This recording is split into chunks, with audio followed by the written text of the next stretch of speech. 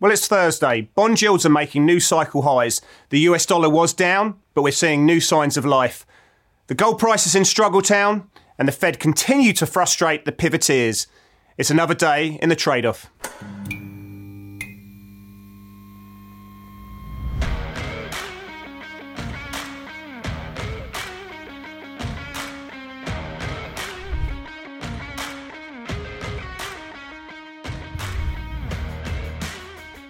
Well, hi there. My name's Chris Weston, Head of Research here at Pepperstone, and I'm going to be joined in 2 seconds by Blake Morrow from Forex Analytics. As always, we're navigating, we're dissecting the moves that are going across the financial markets, the big ticket items, the big picture stories which are on everyone's radars at the moment, and the setups that you need to be aware of that are making Blake and I go, Anyway, let's bring to it. Let's bring Blake into the picture. Blake, it's Thursday. We've seen bond yields making new highs. It's had big ramifications. It's all one trade.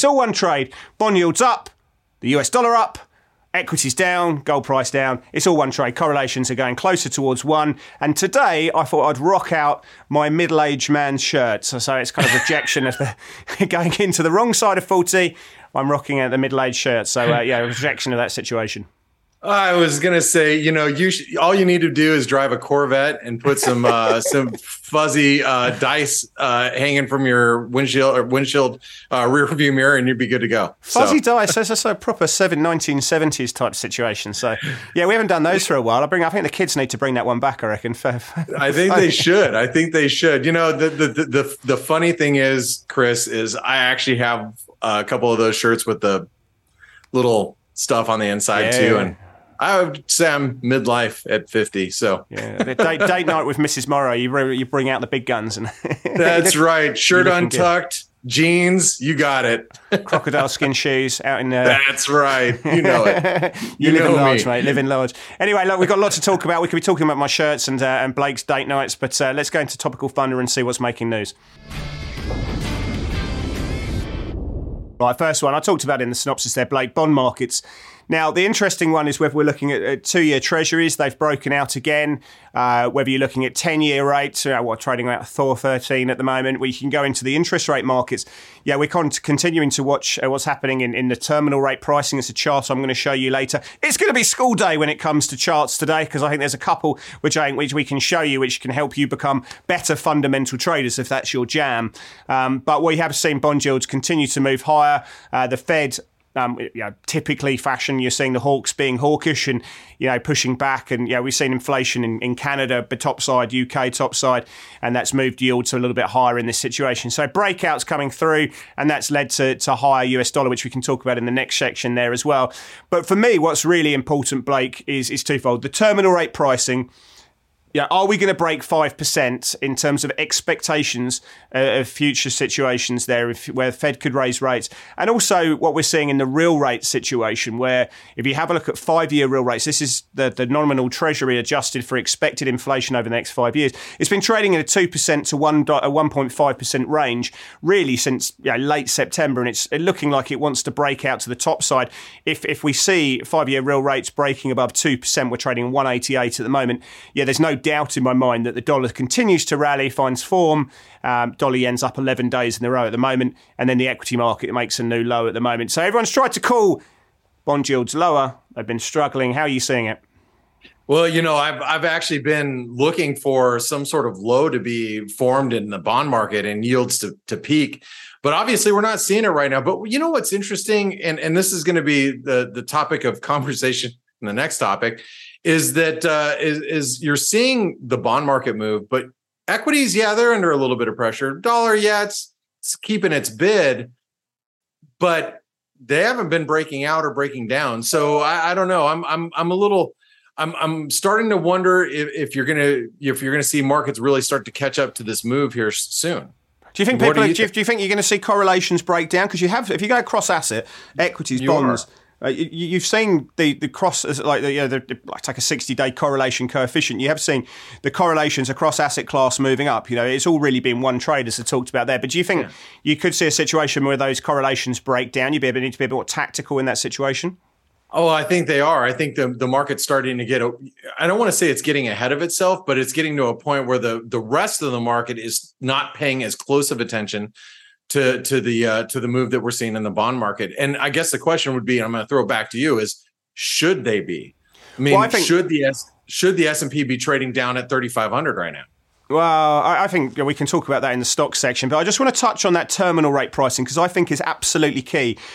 We're getting into 5% now. This is the April Fed funds contract. I think that's fair valued. So I think you might get a little bit higher, you might get a little bit lower, but I think it consolidates through here. And unless we actually see that trending up and establish a new range, then I think you could see correlations break down. So for me, that terminal rate pricing is absolutely key for markets. We can cover on that, and I can show you again a little way of assessing that for yourself. So that's an interesting one there. I wanted to go on to the next topic, which is the dollar and yields. And just so you all know, when we put together these, topics that we want to cover, we don't necessarily, talk amongst each other about what we're going to talk about, but we're talking about the same type of thing here. When you see this, and by the way, I said sun's out, guns out for no other reason than it's going to be summertime there in Australia. And so, Chris, you've been working out, right? You can't see it. You can't really see it. No, you can't really see it. But yeah, I've tried, mate, to be honest. But it doesn't seem to sort of yield the sort of results we want. Keep trying. Well, anyway, the reason why I said, U.S. dollar and yields is that we continue to see this move lower in the bond market. And, we're approaching some pretty key levels in my view, especially when you're talking about the 30-year bond market. But the dollar is not really responding to this move. Yes, the dollar has had a bid. And I guess the question is, what happens if the bond market gets a bit of a reversal? Sentiment is so horribly bearish right now, and it's been bearish in the bond market that I'm wondering if we get a recovery rally, are we going to see the dollar really pay for it as a result and see the dollar start to come down? What are your thoughts about the dollar where we currently sit based on where the bond market's at? Blake, you've heard of the US dollar smile theory, right? Yeah. Yes. So if you look at the dollar smile theory, both the left-hand side of the dollar smile theory and the right-hand side of the dollar smile theory are working concurrently.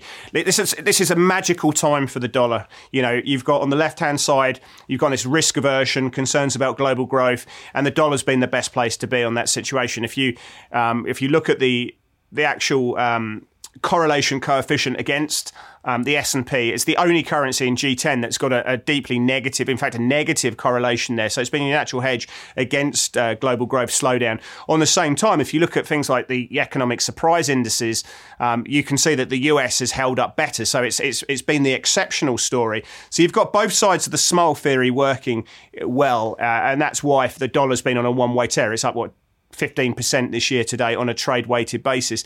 Those situations are not going to change. And therefore, I continue to have a structurally positive bias on the US until we see global growth bottoming. I think that's absolutely key under that smile theory, that global growth bottoms and starts to move up a little bit, and we're not there yet. The other thing is that when we start seeing, we've got past that last rate hike, we start sort of procrastinating when the Fed bring it back down to neutral. Again, that's a long way up. So now it's still taking a positive. Yeah, we could get a tactical downside, but structurally still pretty bullish. Your views? Yeah, well, give me 99 cents to sell in the euro dollar, and I'll take it all day long at this point. Long. But yeah, all day long. But are we going to get it? That's the question, right? I mean, dollar yen. Let me talk about dollar yen, mate, because we're up 11 days in a row. That is reflective of of what's happening in terminal rates and bond yields. So, are you fading this? Are you stepping in front of this juggernaut? I have already started, but I already have. But hey, stops are wide and my risk is defined. And that's all you can really ask for when you do a trade like that. And it's really small, actually, but people know that over the last 24 hours, that is the place that I've been putting myself. There's a lot of technical reasons too. I didn't bring them up in this particular trade-off, but we'll talk about that, I'm sure, throughout this show. I want to talk about gold because we talk about it's all really nicely feeding in. So bond yield, US dollar, gold, it kind of all filters in quite nicely, doesn't it? I mean, gold's if when we bring up a sort of a daily chart of that, you can see for most of this year it's been this beautiful downtrend. Obviously, if you're a gold bug, it's not so beautiful, but ultimately your day may come. It may come in 23. We'll have to see. I think for me, taking a US dollar negative view in that's how I'm seeing the world in 2023, and I think the US dollar as the headline writers would say, will shine in those kind of environments. But for now, we're in a bear channel. Those recent lows of 1620 are very much in our sights. That's why I put gold to 1620 there. As I talked about, their real rates, inflation expected, treasuries adjusted for expected inflation. If we break out sort of 2% on the top side on fives, that should be good for the dollar, and therefore that should be bad for the gold price. That's the way I'm looking at it the moment. How are you reading gold at the moment? Are you seeing any signs that we should be looking for a sustainably bullish retrend, or are you still taking a bearish view? Well, from a technical standpoint, a couple of weeks back, I actually bought gold at 1685 because the 1680 level was the breakdown point. Those were those previous lows in 2021. The really significant lows, and when we created that false breakdown, catching all the people shorting it below that level. Yeah. And I figured, well, okay, maybe we got a false breakdown. I'll play it on that dip back to 1680. And it didn't work. And it didn't work because, going back to your original topic just a few minutes ago, it's all one trade right now, Chris. And so it is. And so once we broke through that 1680, we have been targeting 1615, which is the trend low, spot trend low. And I think we're going to see it. I mean, we've been targeting it for the last few days, so we're on our way down there. Unless you see the dollar really shift gears, or you see the bond market shift gears. I mean, right now the path of least resistance is lower in gold, and until it gets above 1700, it's really hard to play on the long side. Yeah, I think so. I mean, I came out of a statement the other day, calling the gold price a dirty yellow pebble, and I got abused, as you'd imagine. But I traded as I see it. I fall in love with it when it's going up, and I despise it when it's going down. It's just the way it is. I don't. As a trader, you just trade the price, and I'm not going to take a structurally longer term view. But I do think 2023 is shaping up for a year where I think we're going to see the dollar down, and I think we're going to see gold price probably respond favourably to that next week. Keep your eyes on the employee cost index numbers. I think they come out on Friday. That's been really, really at the backbone of this inflation story. We can talk about shelters and all those other factors that go into core CPI. But I think the Fed look at ECI, the employment cost index, very, very closely. There's a number of other factors we're looking at. But I think that's been super strong. And put that on your radar. I think that could be a big driver of bond marketing. That could be a big driver of the dollar, and therefore gold by its extension. So that's probably going to be the thing that I'm going to be looking at as the event risk for next week, as well as some of the Fed speakers there. And I agree. I think employment all the way around is something that everybody should be focused on in this last quarter. Speaking of the last quarter, let's talk about the stock market. And I really wanted to get what your playbook is for the end of year, because look, stocks, obviously they started off at the high of the year. We're down, depending on what index you're looking at, 25, 30%. What are you looking at? The S&P, you're looking at NASDAQ. Stocks are down quite aggressively at this point. And, with the wrecking ball dollar making its move, what is going to be your playbook? Because I'm going to tell you what my playbook is, my forecast, if you will, into year end is we've talked about. Let me ask you, Blake. Blake, what's your playbook? Okay, well, let me. I'm going to throw it back to you, Chris. So, the head and shoulder pattern for the S&P targets 3,400. I think that we will eventually see that, but I have to imagine that seasonals are going to come into play, and I think there are going to be value players coming in towards the U.S. holidays as Thanksgiving, which would be the end of November, going into the Christmas holidays that a lot of people celebrate. That's widely celebrated throughout the world. But I think that time of year is going to give us an opportunity to buy at those levels if we dip towards the 3,400. But I kind of think that I'm like the consensus trade right now, that everybody's expecting a move towards 3,400 and for a bounce. And when everybody starts feeling that way, myself included, are we going to get there? So what are your forecasts going into year end, Chris? Well, I think there's two variables that we're looking at. One is real rates that I talked about. If that breaks convincingly above 2% on the fives, I think that will probably take us through 3,600. The terminal rate as well, which we'll talk about in a second. I'll show you how you can view that. If we get a marked view and we stage a new range above 5%, then that's going to weigh on stocks as well. So I want to see, what the terminal rate is. I think at 5%, that's the kind of fair value pricing. It's above the Fed's forecasts. I think that's the issue. And that's what, in the absence of being able to materially push above 5%, the base case right now is that we probably trade in the 3,600, 3,800 range for the next month, perhaps through earnings season. Next week we get the 47% of the S&P market cap coming out. The earnings season, we know time and time again, is better than expected. The analysts ratchet down their forecast. They come out better, but will they actually sort of give us any belief that the outlook longer term is any better? But, so my base case is now that we chop around 3,600 to 3,800. I'm a seller into 3,800. I'm a bigger seller into 3,900. But, for me, it's really what happens with that terminal rate. If that can hold 5%, then it really sort of plays into my sort of range trade for now. And we sort of, mean reverse across those sides. So, I think what we're doing there is good. But once we get past earnings, again, it continues to be the terminal rate, real rates.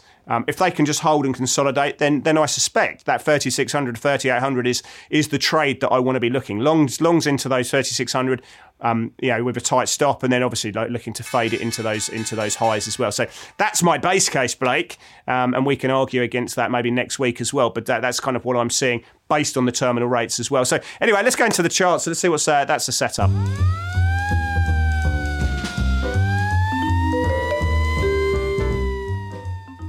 Well, I'm going to have a look at the dollar to start with, and not actually. I'm going to. It's a school day today, Blake. I'm actually going to have a look at something that I was talking to a couple of clients about, and how the way I conceptualize the dollar move. So we talked about this dollar smile.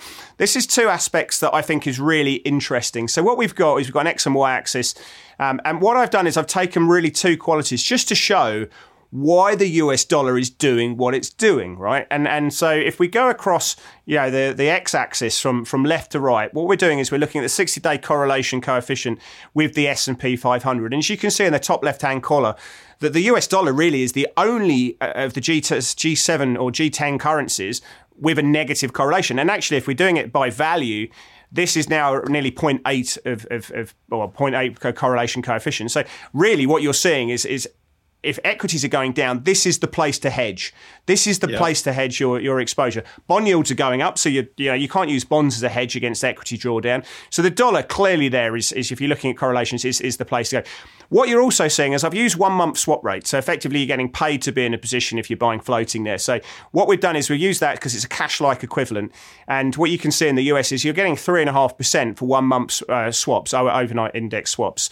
And that sort of competes with the Kiwi and the Canadian dollar. So you're getting paid to play defense, effectively. You're getting that carry, what we call it there. So why is the US dollar? I've just chosen two variables. Why is it doing what it's doing? If the equity market's going down, it's the only thing that's got a strong negative correlation. You get a hedge there, but you get paid to be in the hedge. So this chart, to me, really portrays why the dollar's doing what it's doing. What do you think on that, Blake? I think it's great. I love the breakdown, and I love the fact that it just really shows everybody that there is only one place to be at this moment as stocks are going down. But you also have to think about the flip side of that. If we do get a recovery in equities, there's going to be one place that people are not going to want to be. No, that's right. Let me tell you, if you're a hedge fund right now, what's the number one strategy that you have? If you're looking at thematic strategies, what's the number one strategy that's worked better than anything else in 2022? Carry trade, baby. Volatility adjusted carry trades. Absolutely, 100%. The dollar is one of the best carry trades out there, plus you get the negative. So it plays into my point. That's what it's doing, Yeah, play dollar yen. And why is it at 150? Where was it? It's up 30% in the year, calendar Crazy year, 28%. I mean, there you go. All right, let's talk about the Aussie, because I want to talk about, look, I like the Aussie. You know why I like the Aussie? Well, I'm just going to say technically I like the Aussie because there's a lot of divergence down here, and it looks like we're building a base. A lot of our traders in our community have been looking at this inverted head and shoulder pattern or whatnot. I don't really care what it is. All I know is the RBA meets on Halloween. Do you guys celebrate Halloween in Australia? Not really, mate, to be honest. I think we do because the Americans tell us we probably should. But, you know. well, it might be spooky time if you're for an Aussie bear, because that's actually when the RBA meets is on October 31st, I believe.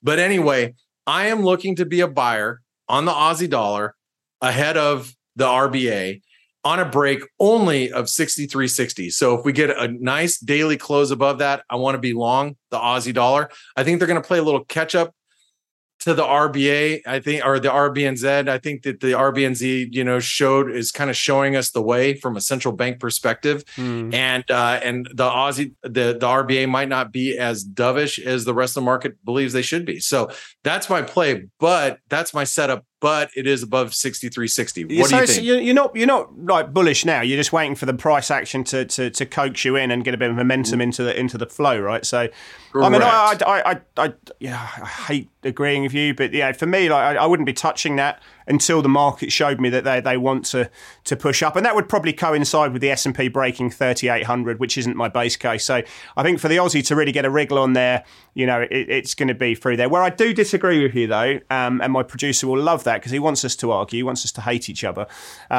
is the idea about what the RBA are going to do. I think the RBA has absolutely no bearing in this whatsoever. They'll raise by 25 basis points at the next one. There's no doubt that there's no way they're going to raise 50 basis points. So I think, the RBA, unless they say something which is a complete surprise to the street, I think this is just a reflection of global growth and ultimately what equity markets are doing here as well. So for this to make a move higher through that line that you're looking for, you need the S&P to break 3,800. You need to have a better feel on global growth, and then you get your trade. But until that point, I think it chops around. So that's the one we're looking at. Anyway, I want to go back into terminal rates because this, again, unfortunately, I don't have a setup. I know this is a setup, but I'm going to give you something else. What we're looking at terminal rates, I've talked about, I'm banged on about them to the cows come home here, and just the importance that we've got here.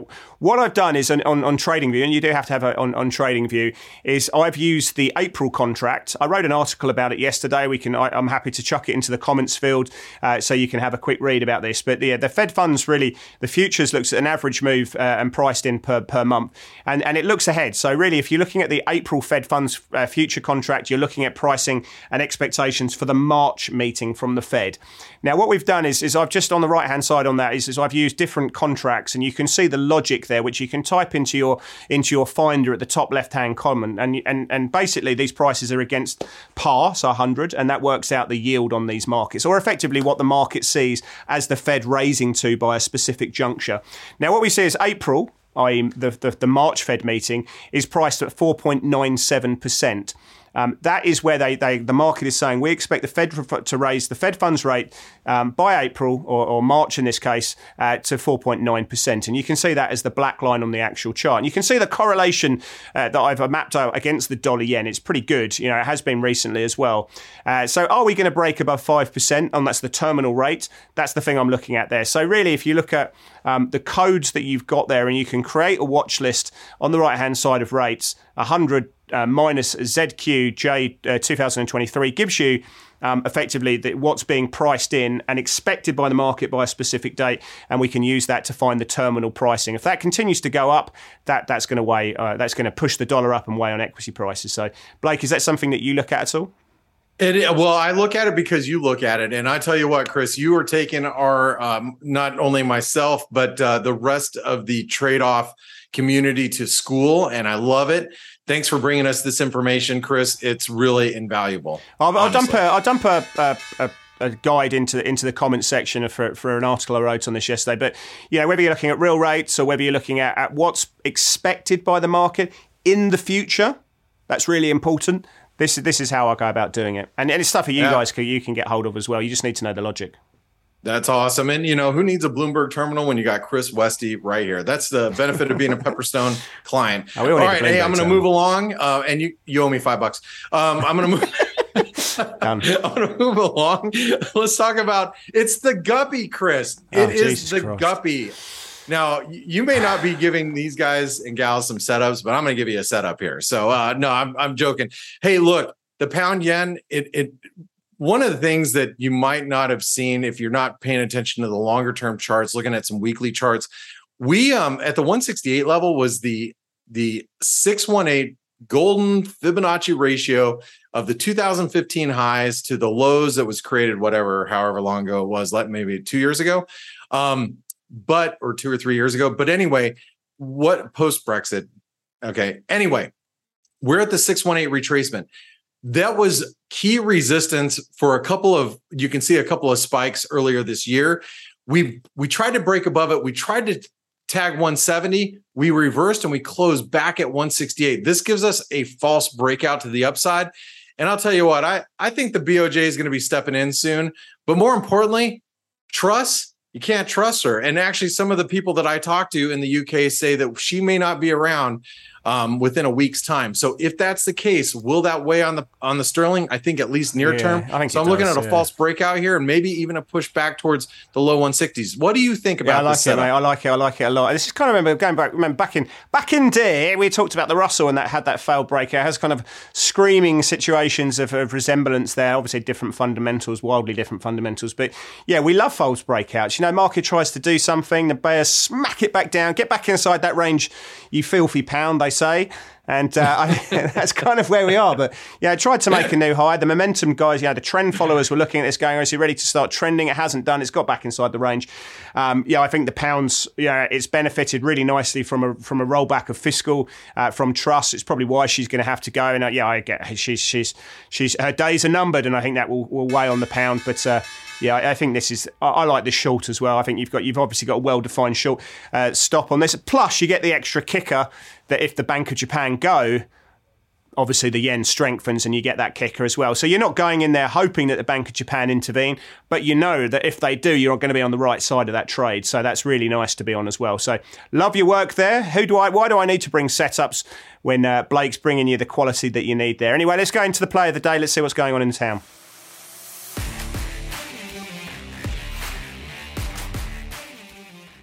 Well, Blake, last week I did an OJ, orange juice. That seems to be working quite well. It's one that you can smash up a million different metaphors around, but and puns. I think that's working quite well. Week before, Aussie Kiwi, still short that trade. That's working well. Co-tightening stops on that one. I'm looking at Euro Sterling. I probably should have done Sterling Yen for all the reasons you looked at there. I like that. It's what didn't come on my radar, but yeah, do like that one.